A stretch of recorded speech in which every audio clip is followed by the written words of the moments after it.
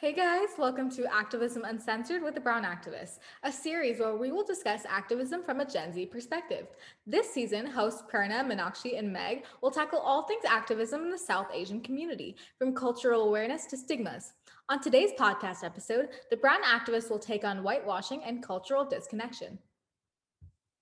So the three of us have all grown up in America, but we all have different experiences growing up brown, and we wanted to touch on that since a lot of bases and teenagers like us have shared experiences, and we thought that maybe our perspective could kind of resonate with y'all. So I know personally for me, I have a history like whitewashing my name. So starting from around kindergarten to around 6th grade, I used to tell everyone to call me Perna instead of Prerna because it was just so much easier than having to like spend so much of time explaining to people how to constantly pronounce my name, and I honestly just wanted to make it easier for people. And in that process, I felt like I was kind of losing what made me unique in terms of my name. And I honestly feel like I shouldn't have had to do that because it doesn't take that long to take 5 minutes and just learn how to pronounce a person's name. And it's really annoying when, you don't take the time and do that and you just ignore it. Um, for a lot of people, especially people with ethnic names, our names have a deeper meaning. And when you do things like that, it can really hurt us. And I know that, from now on, I'll be embracing my name with a lot more pride. And I'll be, telling people to pronounce it correctly. And I just hope, like, also from now on, people's perspective change on names. For some people, they didn't intentionally whitewash their name growing up. Like for me, when my parents moved from India to New York, they decided to legally change my name from Meenakshi to Meenakshi because they figured, oh, when she grows up in America, people will be able to say her name better. Although that name change didn't affect, well, it did affect me because have this weird cultural disconnection because Meenakshi was the name that my grandpa gave me during a special naming ceremony, and that was changed when I turned one because my parents wanted me to have a better life in America. So, not all of us um, want that whitewashing of our name, but it was given to us. And I still have so many conflicts now, thinking, should I change my name back to Meenakshi and, connect with my culture more? Or should I just keep the name Meenakshi and, grow up in America and work in America with that whitewashed name? I have to agree with what Prerna and Meenakshi have been saying.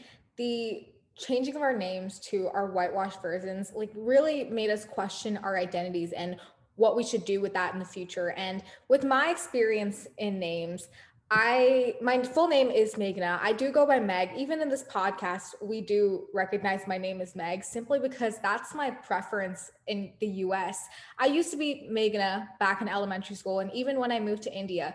But in elementary school and even in India, no one did pronounce my name correctly. And I felt that the more that people pronounce my name wrong, the more it took away from the cultural connection and the personality of my name. So I just changed it entirely so I could still keep my personality in my name without people butchering it because I felt so horrible every time someone butchered my name. And that's why I even tell my friends who have grown up in America to call me Meg because they sometimes also butcher it, even though they're Indian themselves. And that really shows you the disconnection that a lot of Indians growing up in America have with their culture.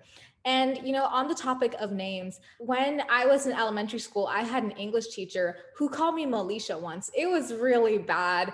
And, slight opportunities to mispronounce my name, they do occur, in elementary school, middle school, and even in high school. But I try to kind of keep them under wraps by calling myself Meg. But can we just talk about like how sad it is that whenever we go into a souvenir shop or go on a vacation, we try to find like a keychain with their name on it. All the keychains just have white names on it, and the ethnic names are just erased from existence. Like I had to get Megan spelled Meghan, and I had to write the A in my like the last letter of my name on the keychain because they just did not have a Megan. They only had Megans, and Megans maybe without the H. And I think for Meenakshi and Prerna, especially, like they couldn't even find a Megan within their name. They're not going to find a Minak or a prayer. Okay. So I think a lot of us agree, and especially to you guys streaming, if you are Indian or you do have an ethnic name, it's really sad to see your name or maybe the history behind your name erased from American society. And it's not their fault. I mean, I don't think they know that names like Meghna or Meenakshi or Prerna or other names exist, but it's still a little bit sad to see that our culture isn't really represented in the US. And even when people pronounce our name, they don't take the time to learn how to correctly pronounce it. And, going off of the story she said with the keychain, I remember, seeing things like the Coke bottles or the license plates and being really disappointed that I would never see my name on those things because it really just felt like I wasn't being represented. And it's really weird to think about because a lot of people say that America is a melting pot of different cultures, but I would have liked to see like different names, not just regular white names and things like that, so that it would have really felt like we are a melting pot of cultures. There's many instances in America where people don't want to respect your ethnic name and respect your cultural name. There was this time in middle school where I was in orchestra, okay? And, typically orchestras have Indian, South Asian, Asians, okay? And we had a white substitute. She was, doing name call, doing the attendance, and she mispronounced every single cultural and ethnic name. And obviously, we wanted to correct her saying, oh, it's not you know, Minishka, it's Minakshi, okay? And she got frustrated at us. She got so angry at us and happened to call the principal and was like, these kids, they're being disrespectful. What's so disrespectful of us trying to make you say our ethnic names correctly? Like, don't you have that much, like, at least have a little respect to respect our names and our roots. I thought it was a really horrible experience in middle school, and even though by that time I liked my name, it caused so much confusion. Like, should I make my name easier for substitutes to say? Should I just shorten it to Mina? And with the whole substitute thing too, like by the time I was in middle school, I'd kind of just like been at the point where every time I would have to substitute, I wouldn't try and correct them or have them pronounce my name correctly because to me at that point, like what difference would it have made? Like I'm also gonna have them for like a day or two. And I was just kind of sick and tired of people like constantly mispronouncing my name. And then sometimes people wouldn't even take the time to pronounce it correctly. So I kind of at that point just gave up. But although we do have our substitutes here and there who completely butcher our name worse than the teachers at the school itself, we do always find happiness when we see an Indian substitute walk into the room and then our smiles just grow on our faces and like everyone's enthusiasm in class, especially the Indians, they just glow. And when they say our names correctly, you just have a smile on your face. And that's why, like, you can always find happiness in the people who actually understand your culture coming into school and pronouncing your name correctly. And on the topic of, whitewashing our names, we should also talk about whitewashing that happened throughout our childhood. A lot of these name whitewashing situations happen when we were kids. And I think we can all relate to and talk about things that did occur when we were children and when we didn't know much about our culture that affected us today. And let's first talk about language. So, to give background on myself, the only language I can speak fluently is English when my mother tongue is Telugu, which there's a reason for that. I used to learn Telugu. My parents used to teach it to me until I was in preschool. And fun fact, I got bitten by fire ants in preschool. And when I went to go tell the teacher that I got bitten by 30 fire ants on my foot, I was apparently talking to my teacher in a mix of Telugu and English. And when my teacher called my parents and said, "Oh, your child is speaking in another language. I think it would be safe for her to learn more English." My parents stopped teaching me Telugu entirely. And that's when I got disconnected to my language. But the effects that had on my life in the future was not that great. I had so many experiences of hanging out with my cousins in India, especially when I moved, and they'd all be speaking in Telugu. My grandparents are speaking in Telugu. Even people in the US, I go to a high school where so many people are Telugu and they speak in Telugu to each other and watch Telugu movies. And even in Hyderabad, when I was living there, they all spoke Telugu. And I felt so disconnected from them. I felt like, oh, I'm just the American girl who doesn't know how to speak her own language because she's too irresponsible to learn it. It wasn't that. It was just my situation growing up. And I just felt horrible every time that, Telugu was brought up because I think about my experience and how I didn't have the chance to learn it. And now it's so much harder to learn because I'm a grown up and I'm not just a kid learning for the first time. And that's probably going to affect my future if I ever go to India for a wedding, or even for my kids if I do have them and they grow up not knowing Telugu. You know, Meg, I have a similar experience to you when you were in preschool because personally, I could not speak anything fluently up until I was like 8.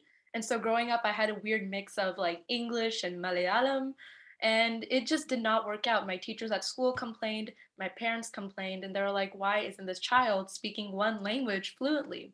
So they decided, oh, we're not going to teach her Malayalam, we're just going to teach her English growing up because they thought if they taught me both languages at the same time, it would confuse my brain or something. All right. So when I was like a teenager, like early high school and stuff, I often went to temple. Okay, and at my temple, everyone there spoke Malayalam. Okay, and so many aunties, so many uncles, they would shame me, being like, "Why can't you speak Malayalam fluently? I thought your parents spoke to you in Malayalam." And I'd feel so embarrassed because, like, yeah, why can't I speak my mother tongue? Well, so that gave me so much like confusion, like why can't I speak my mother tongue, right?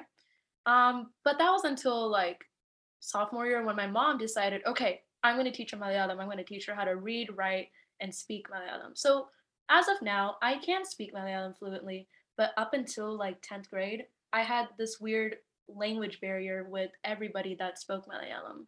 And I think so many other kids experience it, not learning their language until they're maybe older or not learning it at all. Because I feel like language has such a huge connection to our culture, especially if you're from a different country like, India, Pakistan. I have a similar experience with Meg too. I didn't go through that when I was younger in preschool. I actually never learned how to speak my mother tongue. I can understand it, but my first language is English. And so whenever I would go to India and meet all my relatives, it would be really hard for me to communicate with them because I could understand what they're saying, but I wouldn't know how to respond to them because they don't know English very well either. So there would be this huge disconnection.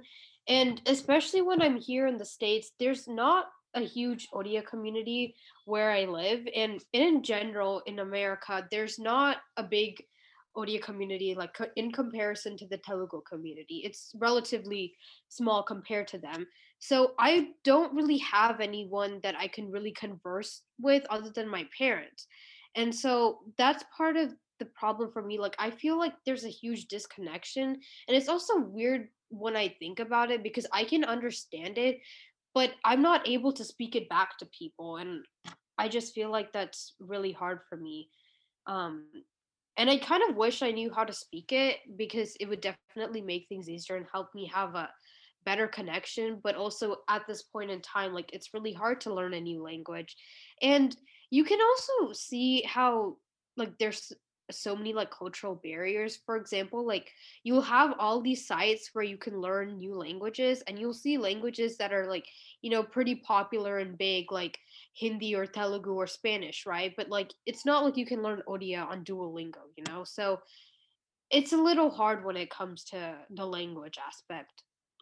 Speaking of language disconnection, we have to talk about food disconnection that many of us grew up with. As you know, food is such a huge thing in Desi culture. Our parents used to feed us food, our ethnic food when we were younger, and food is just, a way of saying I love you in our culture, all right? And starting to hate that food in elementary school because other people thought your food was disgusting really affected how we liked our food and how we liked our culture. And for most of us, at least for me, it led me to hating my culture because if other people hated my food, why should I like my food too? And going off of how food is represented in Desi culture, it's a very big thing to eat with your hands in Desi culture. And I know personally for me, I like eating with a spoon better. Like when I eat rice, I prefer eating with a spoon.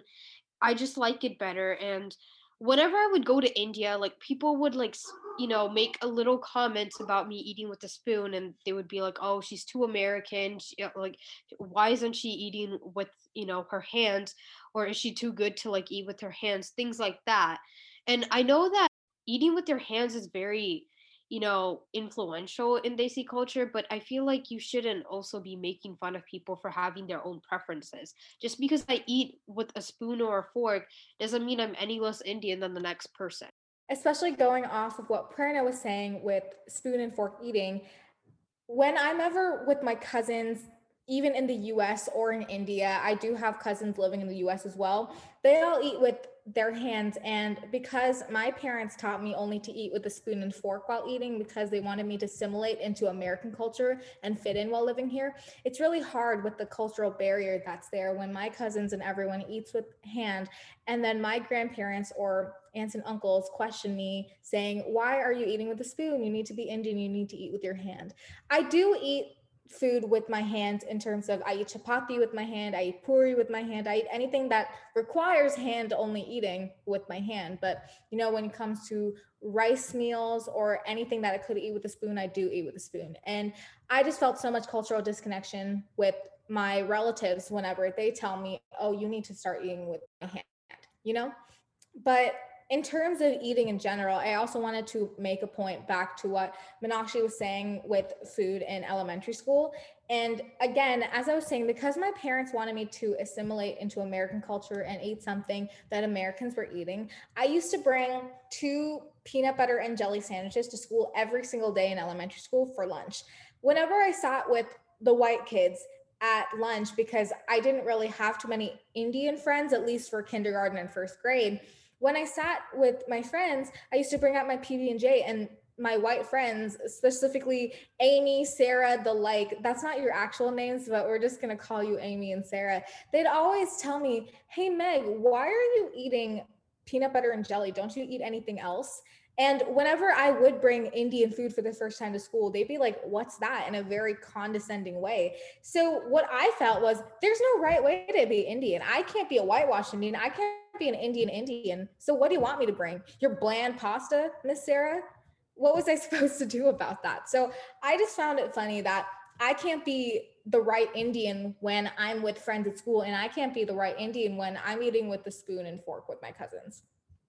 And that point that Meg brings up, having to do certain things or, losing certain parts of your culture because you have to assimilate. I think that's the biggest part when it comes to whitewashing. And that's the reason why a lot of, Indians growing up in America aren't your traditional Indians. And I don't think the term whitewashing should be used in such a negative way to describe people. I know I've heard a lot of people say, like, "Oh, you're so whitewashed," to others. And I don't think that should be used as like an insult or like something negative, because it's the truth that a lot of us have to do certain things or behave a certain way in order to assimilate because we want to fit in. Ultimately, that's a lot of people's goal. Like, we don't want to be singled out, and we want to be able to fit in with other people and, live the same type of lives as them. And I think a lot of people should start recognizing that more. And I know, while I was on the topic of assimilation and trying to fit in, I think what happens to a lot of people, and I've had it happen to myself as well, is that because I'm trying so hard to fit in and I'm not able to completely fit in, I end up like loathing parts of myself because I wish that I could be this type of person and fit in this type of box or category when I really can't fit in. And I know, like, personally for me, I've, kind of dealt a little bit with having to have fairer skin. And I know a lot of people have this shared experience, like when we're drawing in kindergarten, we try to draw people or ourselves, and we're trying to look for a skin tone crayon, to, color ourselves with, but there's really only that yellow crayon or that white crayon, and you don't really see crayons of different shades. At least that's how it was back then. And I would always used to take the a dark brown crayon and, color myself with that, even though that's not my shade of brown.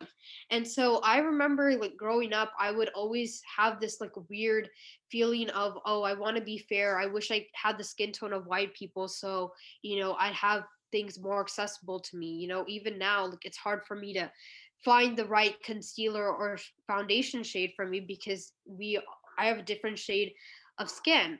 And then other times I'll be like, "Oh, I wish I had darker skin, like they're so pretty." And there's just this whole like identity crisis that I used to have because I wouldn't know where to fit in or where I would be in terms of who I am as an individual in America.